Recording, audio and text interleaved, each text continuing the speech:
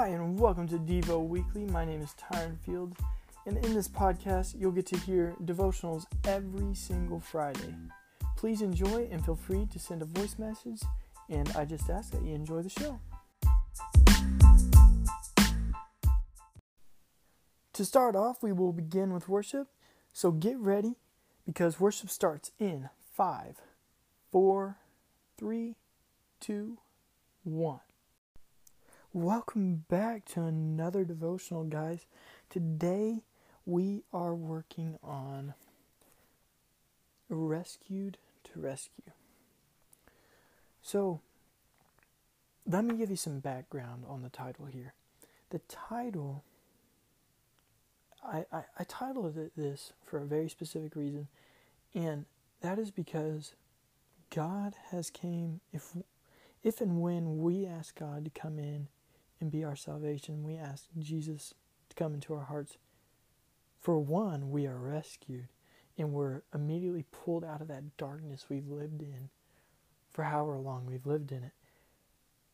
But sometimes it kind of just stops there for some people. So, oh yeah, I have Jesus in my heart, I follow Jesus, but they forget the other part. He doesn't just rescue you to then just sit there and just, go to church and do the same old thing. Just, oh yeah, I go to church on Sundays. Oh, I go to church on Wednesdays. See, He rescues us so we can also help find others who are lost that need to be rescued. So today we're going to start in Romans 9, 1 through 4. And it says, this is Paul speaking, by the way. And it says, I am in Christ, and I am telling you the truth. I do not lie. My feelings are ruled by the Holy Spirit, and they tell me that I am not lying. I have great sorrow and always feel much sadness for the Jewish people. I wish I could help my Jewish brothers. My people, I would even wish that I were cursed and cut off from Christ if that would help them. They are the people of Israel. They were God's chosen children. They have the glory of God and the agreements that God made between Himself and His people. God gave them the law of Moses and the right way of worship, and God gave His promises to them. They are descendants of our great ancestors, and they are the earthly family of Christ. Christ is God over all. Praise Him forever. Amen. So, what Paul is saying is that he has let God rule his spirit. He has let God come in and take full control in every aspect of his life, which a lot of us have done. But once again, like I was saying, we're also called to go and help rescue the others that are lost, the other lost sheep in this world. And here's the catch. He doesn't just come to save us. He comes to save even the people that are lost. Maybe even the people that bully you or pester you, or maybe they aren't a good friend to you, or maybe they're not a good person to you. He loves them just like He loves you, and He wants to rescue them just like He's already rescued you. So, even the people that we don't get along with, they too have God's promises just like we do. God promises us that through Him we can do anything. And God promises us that by His stripes we are healed. Well, that goes the same for all those, even those who persecute you on your faith. So moving on, we go to Romans 10, 1 through 4, and it says, brothers, the thing I want most is for all the Jews to be saved. That my prayer to God, I can say this about them. They really try to follow God, but they do not know the right way. They did not know the way that God makes people right with Him, and they tried to make themselves right in their own way. So they did not accept God's way of making people right. Christ ended the law so that everyone who believes in Him may be right with God. So going into this portion, this is just it's the same thing. We are called to rescue the lost sheep. It doesn't matter who you are. Maybe you don't feel called to ministry, but you are called to help rescue. Whether you are called to ministry, to worship, whatever it is, you're still called to rescue. And in this scripture here, it's talking about how these people that are lost, some of them have never even heard of God before. And just kind of put that in your head, that some people have no clue who God is. So how can we go and persecute them? Oh, you're a sinner, that person's a sinner, when they may have no clue how to live a life like Jesus did, because they may not know about him. See, that's our part. That's where we got to come in, and we got to let God use us in those situations to show them the way that how Jesus came to earth, and how he came and he died for all of us, for all our sins, forever and ever. We got to show them that path, and we got to help guide that light into their lives and plant the seed. Christ, when he came and died for us, he ended the law. He ended the law of our sins, how we don't have to go and sacrifice an animal or anything like that. We don't have to do that anymore, obviously. He came and did that for us to get rid of that, so that all we have to do is ask for his forgiveness. And this is promised even to the lost, and we got to get to the lost. So here's a question for you. Could the lost be opportunities to bring them to Christ? And not just the lost, even the people that bug you and maybe are not nice to you, they also are opportunities. So just keep that in mind. And the next time you're being picked on, if you're in high school or middle school or whatever, the next time you are just getting beat down by somebody, maybe ask them if they're okay. Be like, hey, do you have something going on? Like, I'm here for you if you ever need it. Just saying something like that, that immediately will not only shock them, but that will probably change their attitude and how they treat you. Because they may not know that somebody may care. And this doesn't even just go for kids who are still in school. This goes for anybody, even at work, adults even.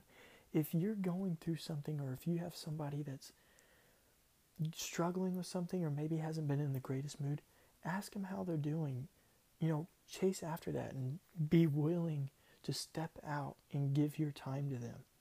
Because that, sometimes stepping out and just giving your time to them changes completely how they have been living, and how they have been maybe feeling sad or depressed or mad or whatever. That changes their day, and that lights up their day. As much as you think it may not, it really does. Because there's been a lot of times where I have felt like crap, and I maybe treated people not very nice, and I just wish that somebody would have came and been like, yo, what's going on?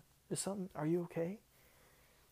Because, no, I may be like, I'm fine, leave me alone, I'm fine. But realistically, deep down, I would have been so happy that somebody asked me and stepped out and really cared for what I could be going through. So in Luke 6:37-38, it's talking about how to not judge people, and I'll read off. So it says, don't judge other people, and you will not be judged. Don't accuse others of being guilty, and you will not be accused of being guilty. Forgive other people, and you will be forgiven. Give, and you will receive. You will be given much. It will be poured into your hands more than you can hold, and you will be given so much that it will spill into your lap. The way you give to others is the way God will give to you. So, don't judge other people. Don't judge other people. You can't judge other people based on how they treat you or how they treat other people. You can't always judge right off the bat by that, because a lot of times people are going through something and they don't mean to be mean to other people. They aren't even intentionally meaning to do it. A lot of times it's something else that's bothering them, and then they just snap. I've done that plenty of times, numerous times. I cannot tell you how many times that I have messed up and I have been mean, even to my parents. I've just snapped because I've had other things that are bothering me. So we can't be so quick to judge others based on how they act, always. And not only that, it says give to others, give unto others. So what that means is that we got to give our time to these people. We can't just sit back and be like, oh well, yeah, they yelled at me again today. Or, oh, my best friend's being picked on still, whatever. Like, we don't have to do that. Don't sit back in your chair and just watch it all happen. Get up, take the stand, and really get involved in that person's life and really intercede for them. Even though maybe you've asked them, hey, do you know Jesus? Do you know God? And maybe they didn't like it. Maybe they're like, I don't want anything to do with it. But realistically, when you said that, you planted the seed already. And what's going to help that seed grow is if you intercede for them. Maybe they won't come to church with you. Maybe they say no to you. Maybe they'll say no to your prayer.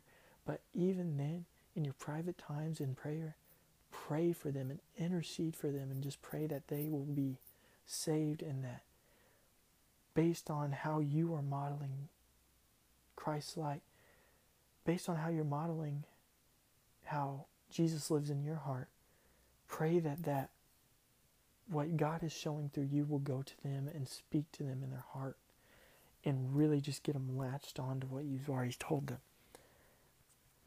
Not only that, on top of this, I've gone through some stuff, some numerous things, and one of the biggest things I've struggled with most is forgiving.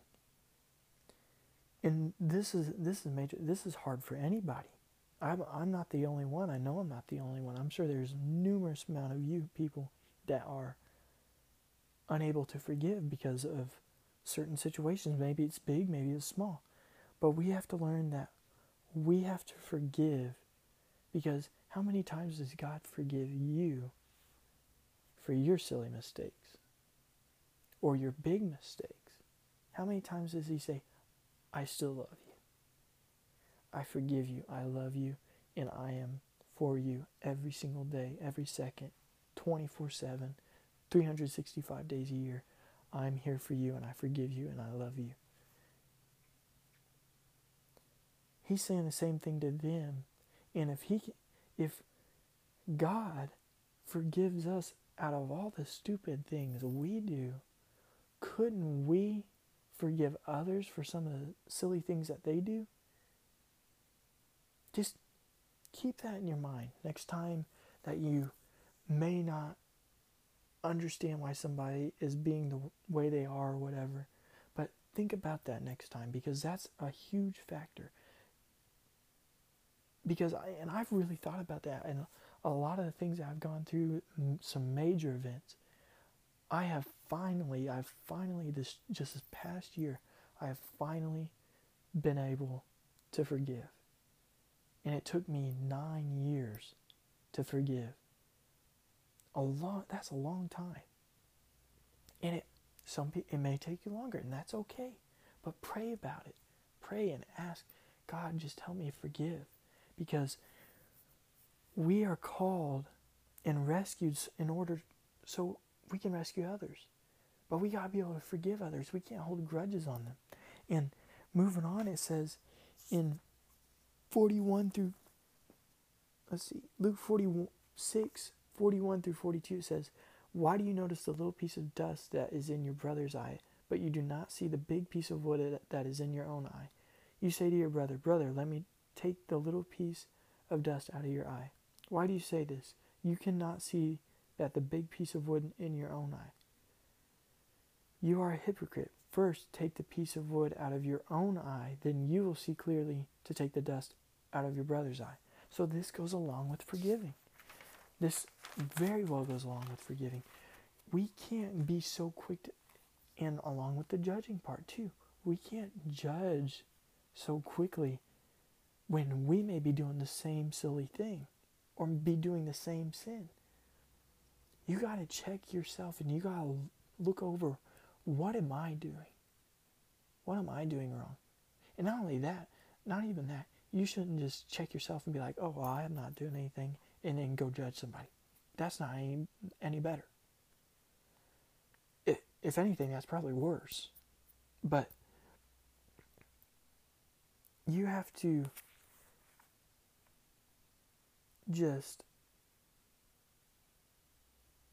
make sure you're in check before you can say anything about anybody else. And even then, you shouldn't say anything about anybody else. If anything, if you know somebody's been sinning or doing this or that, or maybe they're struggling with something, you should pray for them.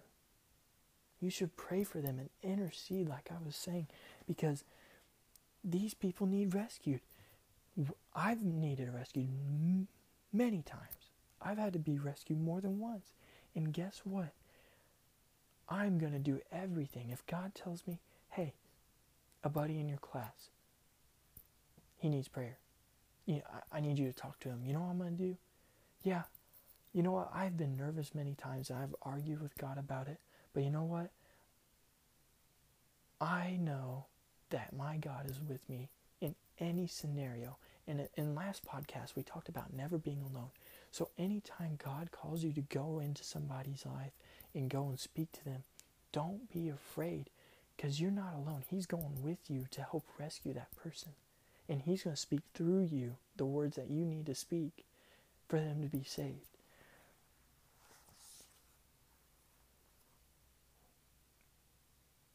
The goal of this message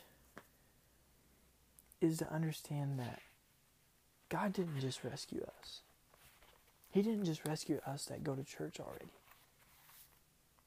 Did you know even the atheists in this world, He's came to rescue? Even the people have done the most awfulest things that you could ever imagine, He is there and He wants to save them just like He wants to save you.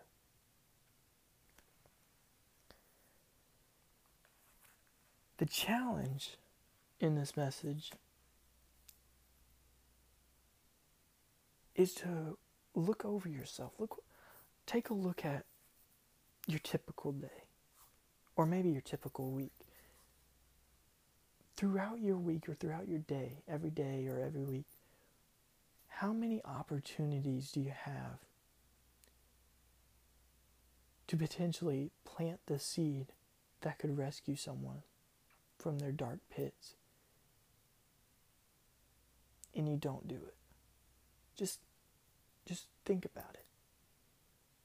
And when you finish thinking about it, pray on it. Pray on it and ask God for strength and wisdom and confidence so that you can go and be the mouthpiece that God needs you to be and help get that light out to other people. God, I just pray for all those listening, God, and all those outside of this podcast, God, and anybody outside right now, God, I pray that all those who are lost just come to know you. And God, I pray for all those who are willing to take on your mission, God. And I pray for those who are willing to take that mission of going and being the mouthpiece you need them to be, to speak to people in their school, their workplace, in their homes. God, I pray that you would just strengthen us and guide us and give us confidence, God. I pray you just keep us safe.